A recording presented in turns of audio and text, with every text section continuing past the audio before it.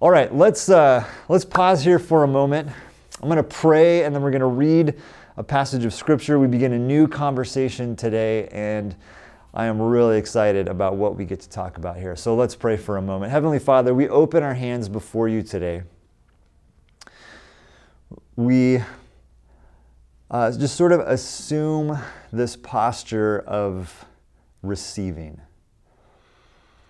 And in a time, that has been so challenging, that has stretched us, that has exhausted us, that has depleted us in so many different ways,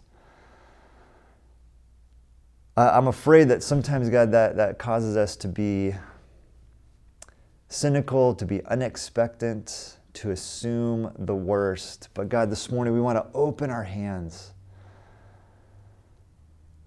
to receive, because we do believe that every good and perfect gift comes from you, that you want to give us good gifts.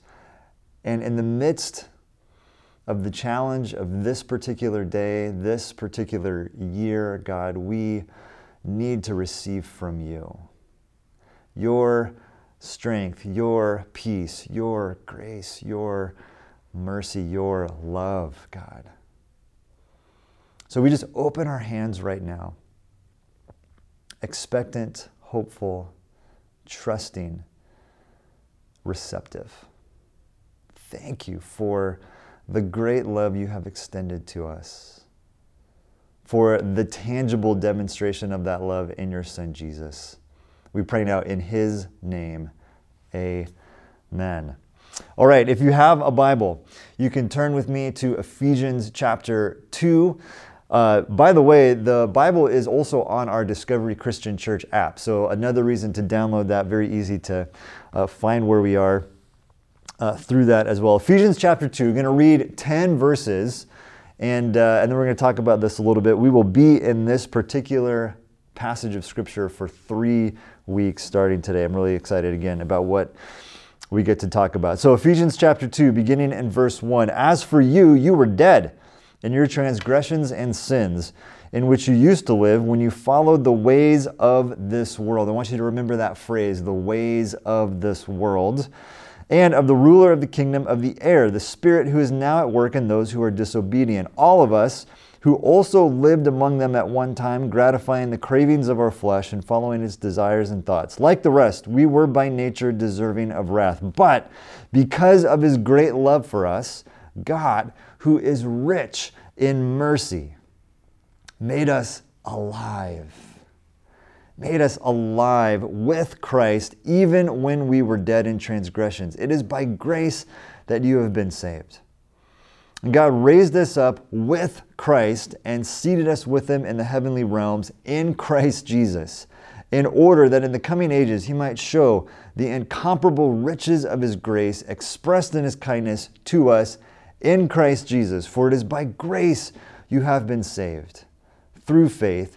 This is not from yourselves, it is the gift," right? We receive the gift of God, not by works, so that no one can boast. For we are God's handiwork, created in Christ Jesus to do good works, which God prepared in advance for us to do. The word of the Lord. Now, as we've said, and as we are probably all aware at this point, this is the first Sunday in which we get to have a live, in-person worship gathering. And this is such a great gift.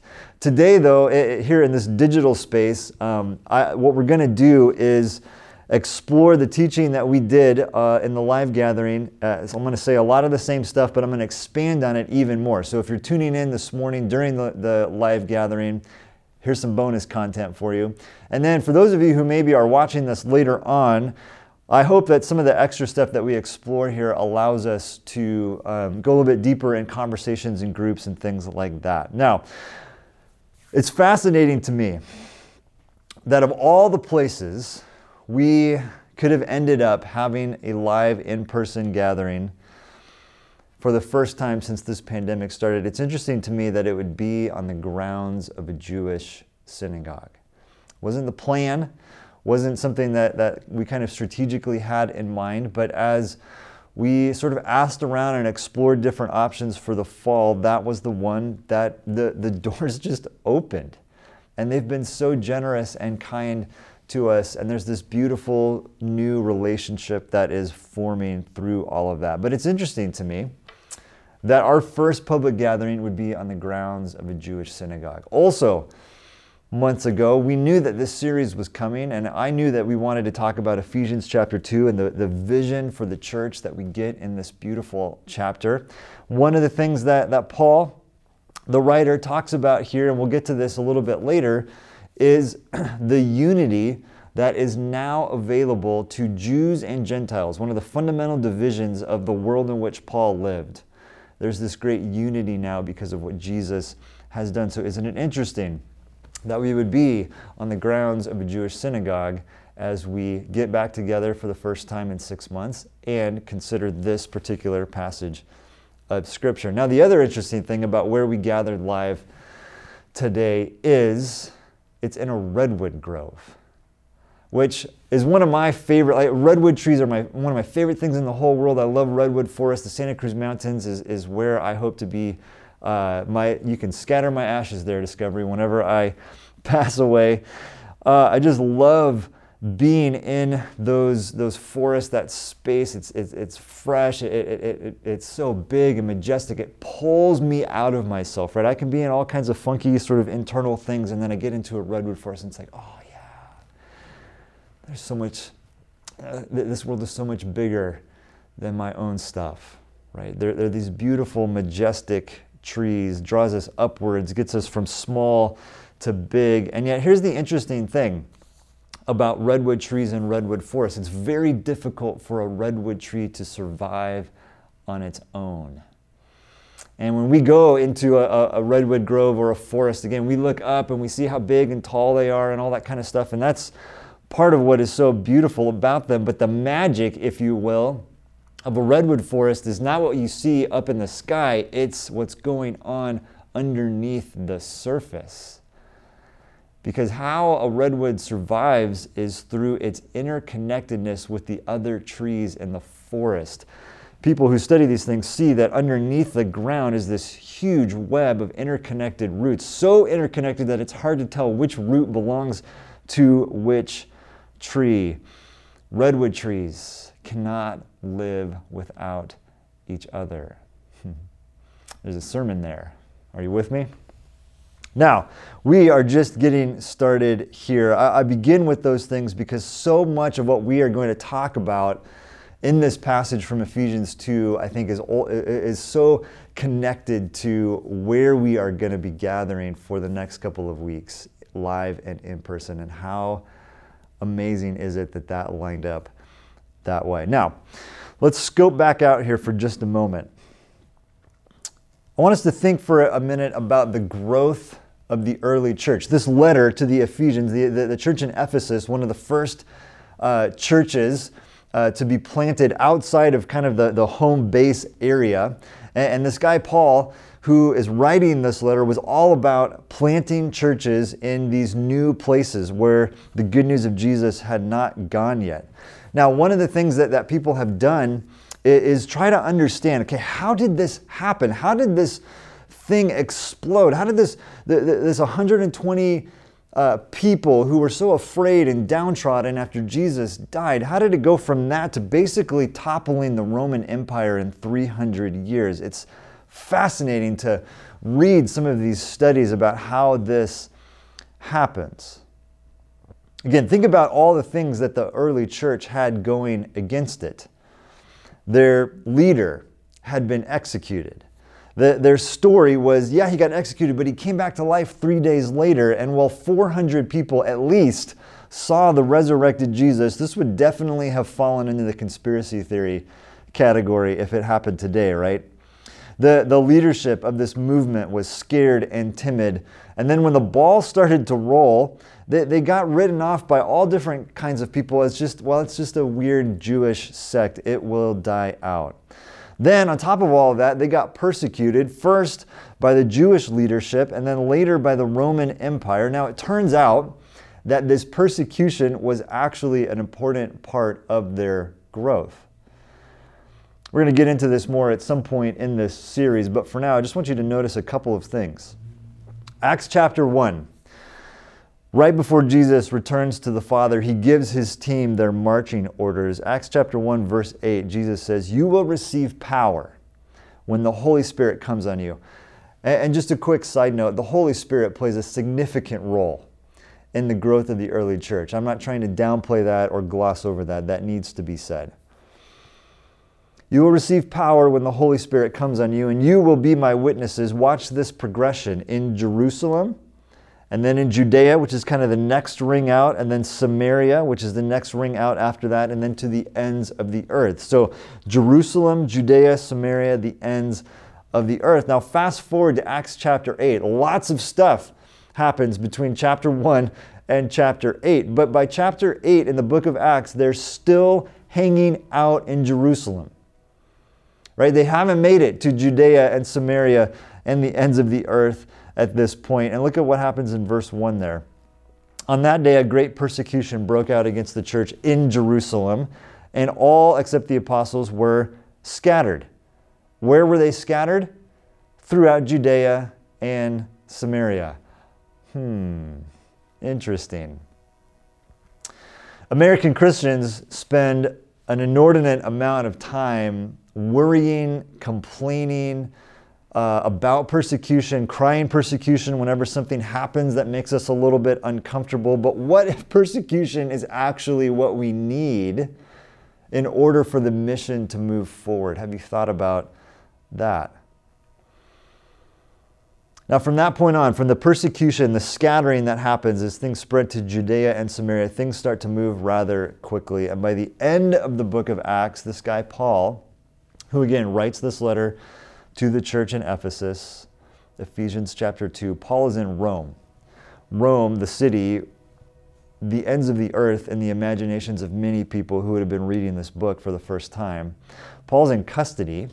And yet, even in those circumstances, this is how the book of Acts ends. Paul proclaimed the kingdom of God and taught about the Lord Jesus Christ with all boldness and without hindrance. The writer, Luke, of the book of Acts wants us to see, look how far this thing has gone. And it's going to keep going because of the boldness of the people who are sharing the good news. Now, after these events, this is probably around 60 AD, after these events, the early church experiences even more growth, at times explosive growth, and it again culminates in the toppling of the Roman Empire about 200 years later. So again, this question, how does this group of 120 frightened Jesus followers who are hiding out in a room in Jerusalem, how did they upend the bloodiest, the most dominant empire in human history to that point? Well, as I just said, the Holy Spirit obviously has an important role to play in this, but there were some other factors as well. And this is where some of those studies come into play here. One of the most comprehensive studies comes from a historian and sociologist named Rodney Stark. Rodney Stark wrote a book in the late 90s called The Rise of Christianity. And then check out this subtitle. This is so awesome. How the obscure, marginal Jesus movement became the dominant religious force in the Western world in a few centuries. Now, Stark, it's a big book. He lists out a bunch of different reasons explaining how this happens. But there's this sort of top two that he names a few times. Here's I think, the key quote. He says it this way: the Roman Empire was stingy with their resources, right? The sort of Roman cultural ethos was, I hang on to my money. I definitely don't give it to people who are in need. Stingy with their resources, but then promiscuous with their bodies. If you think our concepts of human sexuality are twisted in the 21st century, just go back and do a little bit of study on Roman sexual ethics. It will blow your mind. It was crazy. Stingy with their resources, promiscuous with their bodies. Said another way, they gave nobody their money and everybody their body. And then along come the Christians, the little Jesuses. and they gave practically no one their bodies and everyone their money. They gave practically no one their bodies and everyone their money. This is fascinating, right?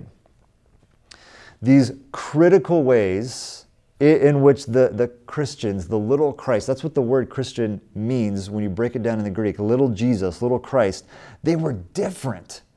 They were very distinct from the dominant culture in which they found themselves. And this is where this new conversation, counterculture, comes from. This is what this is all about. Now, during the course of 2020, even before the pandemic hit, we've been considering this concept of renewal. What would it look like for God to move in our world in a powerful and tangible way, much like He did in the early church, much like He's done in other parts of church history all around the world? What would it look like for God to move here in Davis, in California, in the United States of America in a powerful and tangible way in the 21st century? God knows we need this. I want to show you one quick graphic. Take a look at this.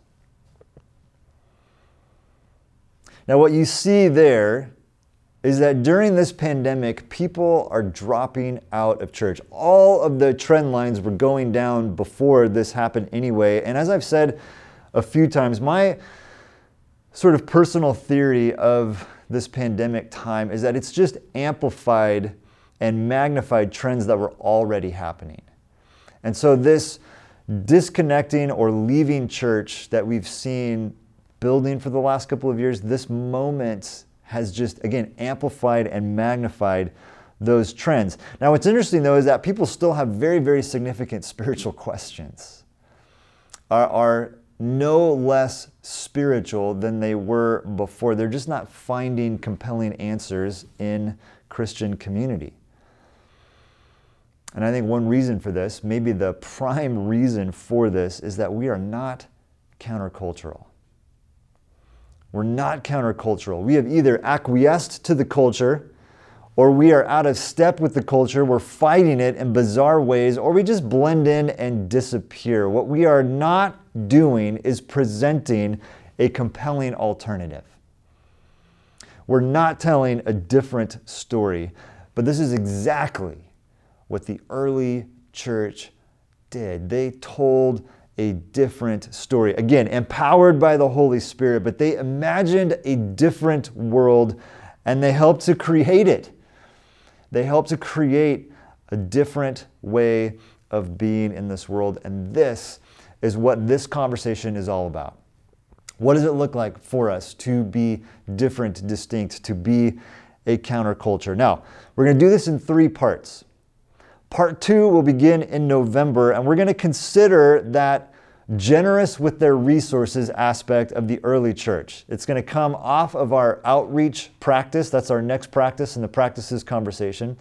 And we're going to talk about things like justice and mercy and serving people in a countercultural way. Not just generous with our money, but generous with our whole lives. What does that look like? How can we tell a different story in that way? Part 3, which will probably come at the beginning of next year, 2021, we're going to consider the stingy with their bodies aspect of the early church. How can we regain a sense of human dignity and affirmation of bodies, a healthy sexuality? But part 1, where we are today and for the next couple of weeks, we need to do some foundational work here. We need to remember this call to be different. And we're going to consider, again, the passage in Ephesians 2, not just the 10 verses we read here a moment ago, but the whole chapter over the coming weeks. But the big idea comes, I think, from these words found in a different part of the New Testament, a letter that a guy named Peter wrote to another church. 1 Peter chapter 2, he says this incredible affirmation and calling over this church. You are a chosen people, a royal priesthood, a holy nation, God's special possession, that, for a reason, for a purpose, that you may declare the praises of Him who called you out of darkness and into His wonderful light. Listen to those those phrases again: chosen people, royal priesthood, holy nation, special possession. When we start to follow Jesus, we don't go on this journey alone. It's not a solo spiritual quest. We join a people, a family, a community. Again, this thing called the church. And it is fundamentally different from other communities. It is intended, designed, supposed to be a unique culture, a counterculture. Now, this is difference, not just for the sake of being different. We're different because we step into the stream of what God is doing in the world. And what God is doing, it defies, it protests, it works against, it subverts, it upends the way our world normally works, right? That phrase that Paul uses, the ways of this world. Now, there are a lot of different ways that people and churches have interpreted this call to be a counterculture over the years. One very unhelpful way in our day and age has been to see this as a call to fight culture wars. Culture wars miss the point for so many different reasons, but I think primarily because they direct our energies at fighting expressions of the culture, so it gets at the surface of what's sort of happening up here, while ignoring the more important the more important things going on underneath the surface, this call to be different, to live differently, to operate from a completely different place than what the rest of the world is doing. This is what the writer Paul is after in Ephesians chapter 2. Really, in Ephesians 1 through 3, he is speaking identity and affirmation over this church, much like Peter does in that passage we just read. But he wants this young church living in the midst of the Roman Empire. He wants them to have an imagination for. He wants to fire their dreams and vision for a different kind of world. And so Paul starts off by talking about death. Wait, what? Why does he start there? I think Paul begins here because he knows that this is what we know. We know death. It is the way of the world, as he says. We know death. We experience it in so many ways. We fight death with even more death. Again, the Roman Empire, maybe the bloodiest, deadliest human organization in all of human history. The American Empire today, of course, the leading provider of weapons to the world. We know death. We fight death with more death. This year, we've seen over 1 million people die around the world from COVID, 200,000 people in our country. We know death. But look at what Paul says. Okay, he starts there, but look at what he says as he opens this chapter. Verse 1, you were dead. You were dead.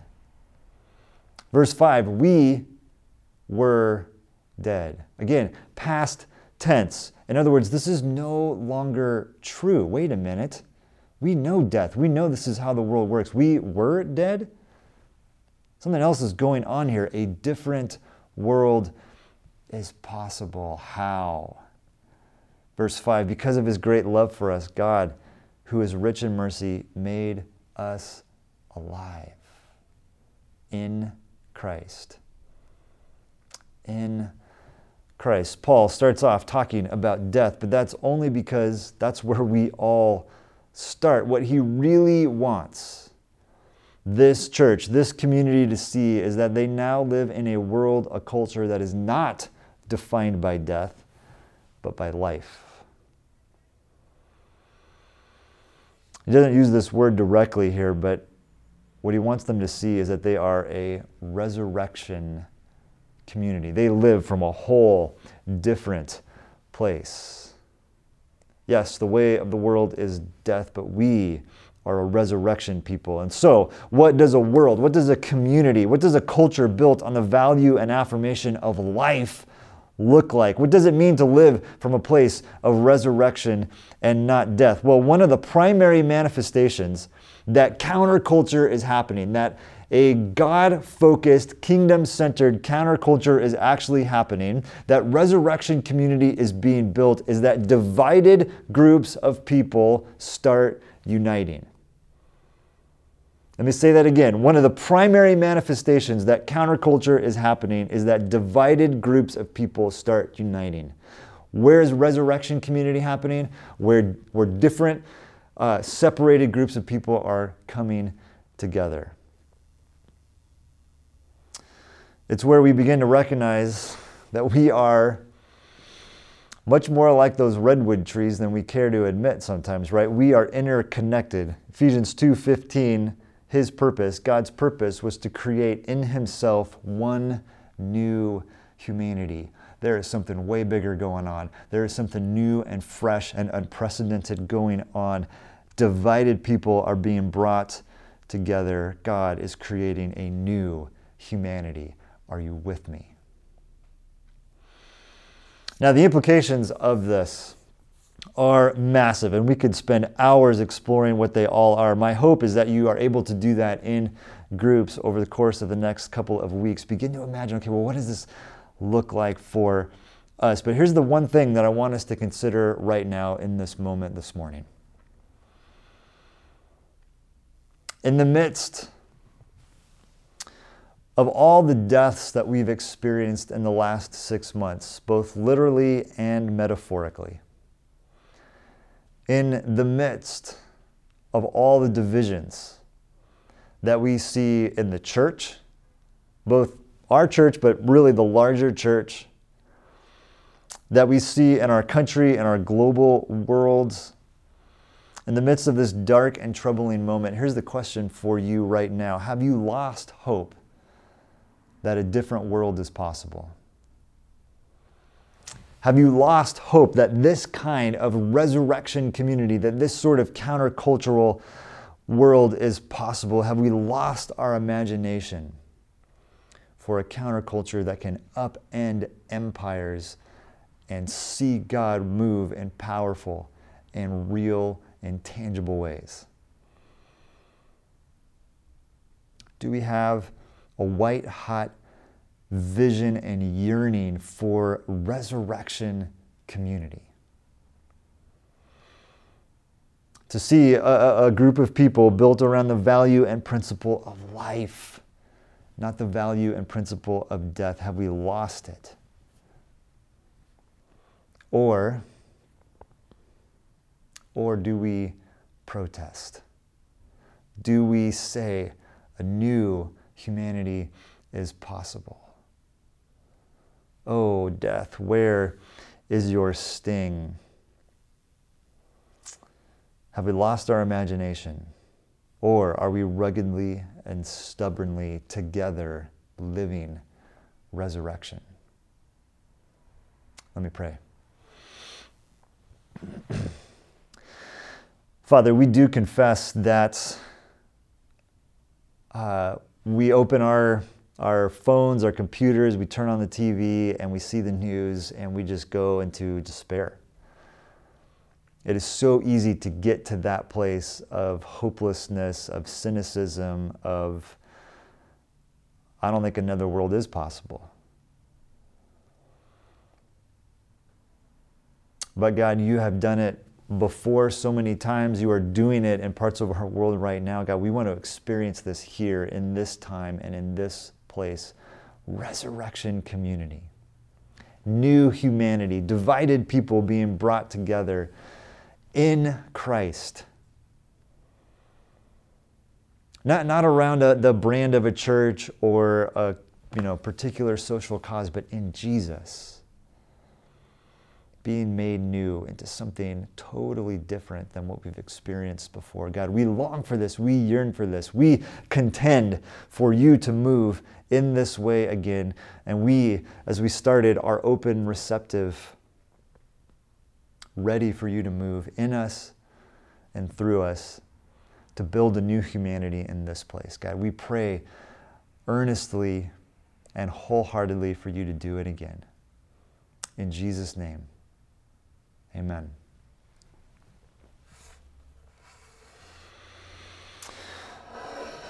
Well, in this passage today, if you go through the whole chapter, at least 6 times Paul says, with Christ or in Christ, in Christ, in Christ, in Christ, raised with Christ, made alive in Christ, made one in Christ. The foundation of everything that Paul is talking about, this vision for a new humanity, a new thing, a counterculture, it all comes through Jesus. It happens when we are bound together in Christ. We remember this truth, that we are made alive, that we are raised up, that we are new creations in Christ. We remember this in this meal called communion. There are many different ways in which we remember and celebrate this, but it's these particular elements. Jesus invites us into this, and then we are encouraged to do this every time we gather, to break this bread and to drink this cup, to remember what He has done for us, so that we may experience this aliveness, this community that's built on life, not death, this resurrection counterculture. And so we come to this table, we come to this meal remembering that we are all in this together. Common humanity, that each of us needs grace.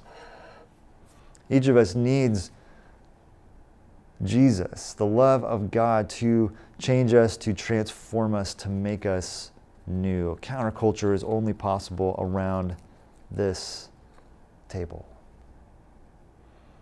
where we celebrate the good news that resurrection has happened and is happening and will continue to happen, that we were dead, but we are now alive in Christ.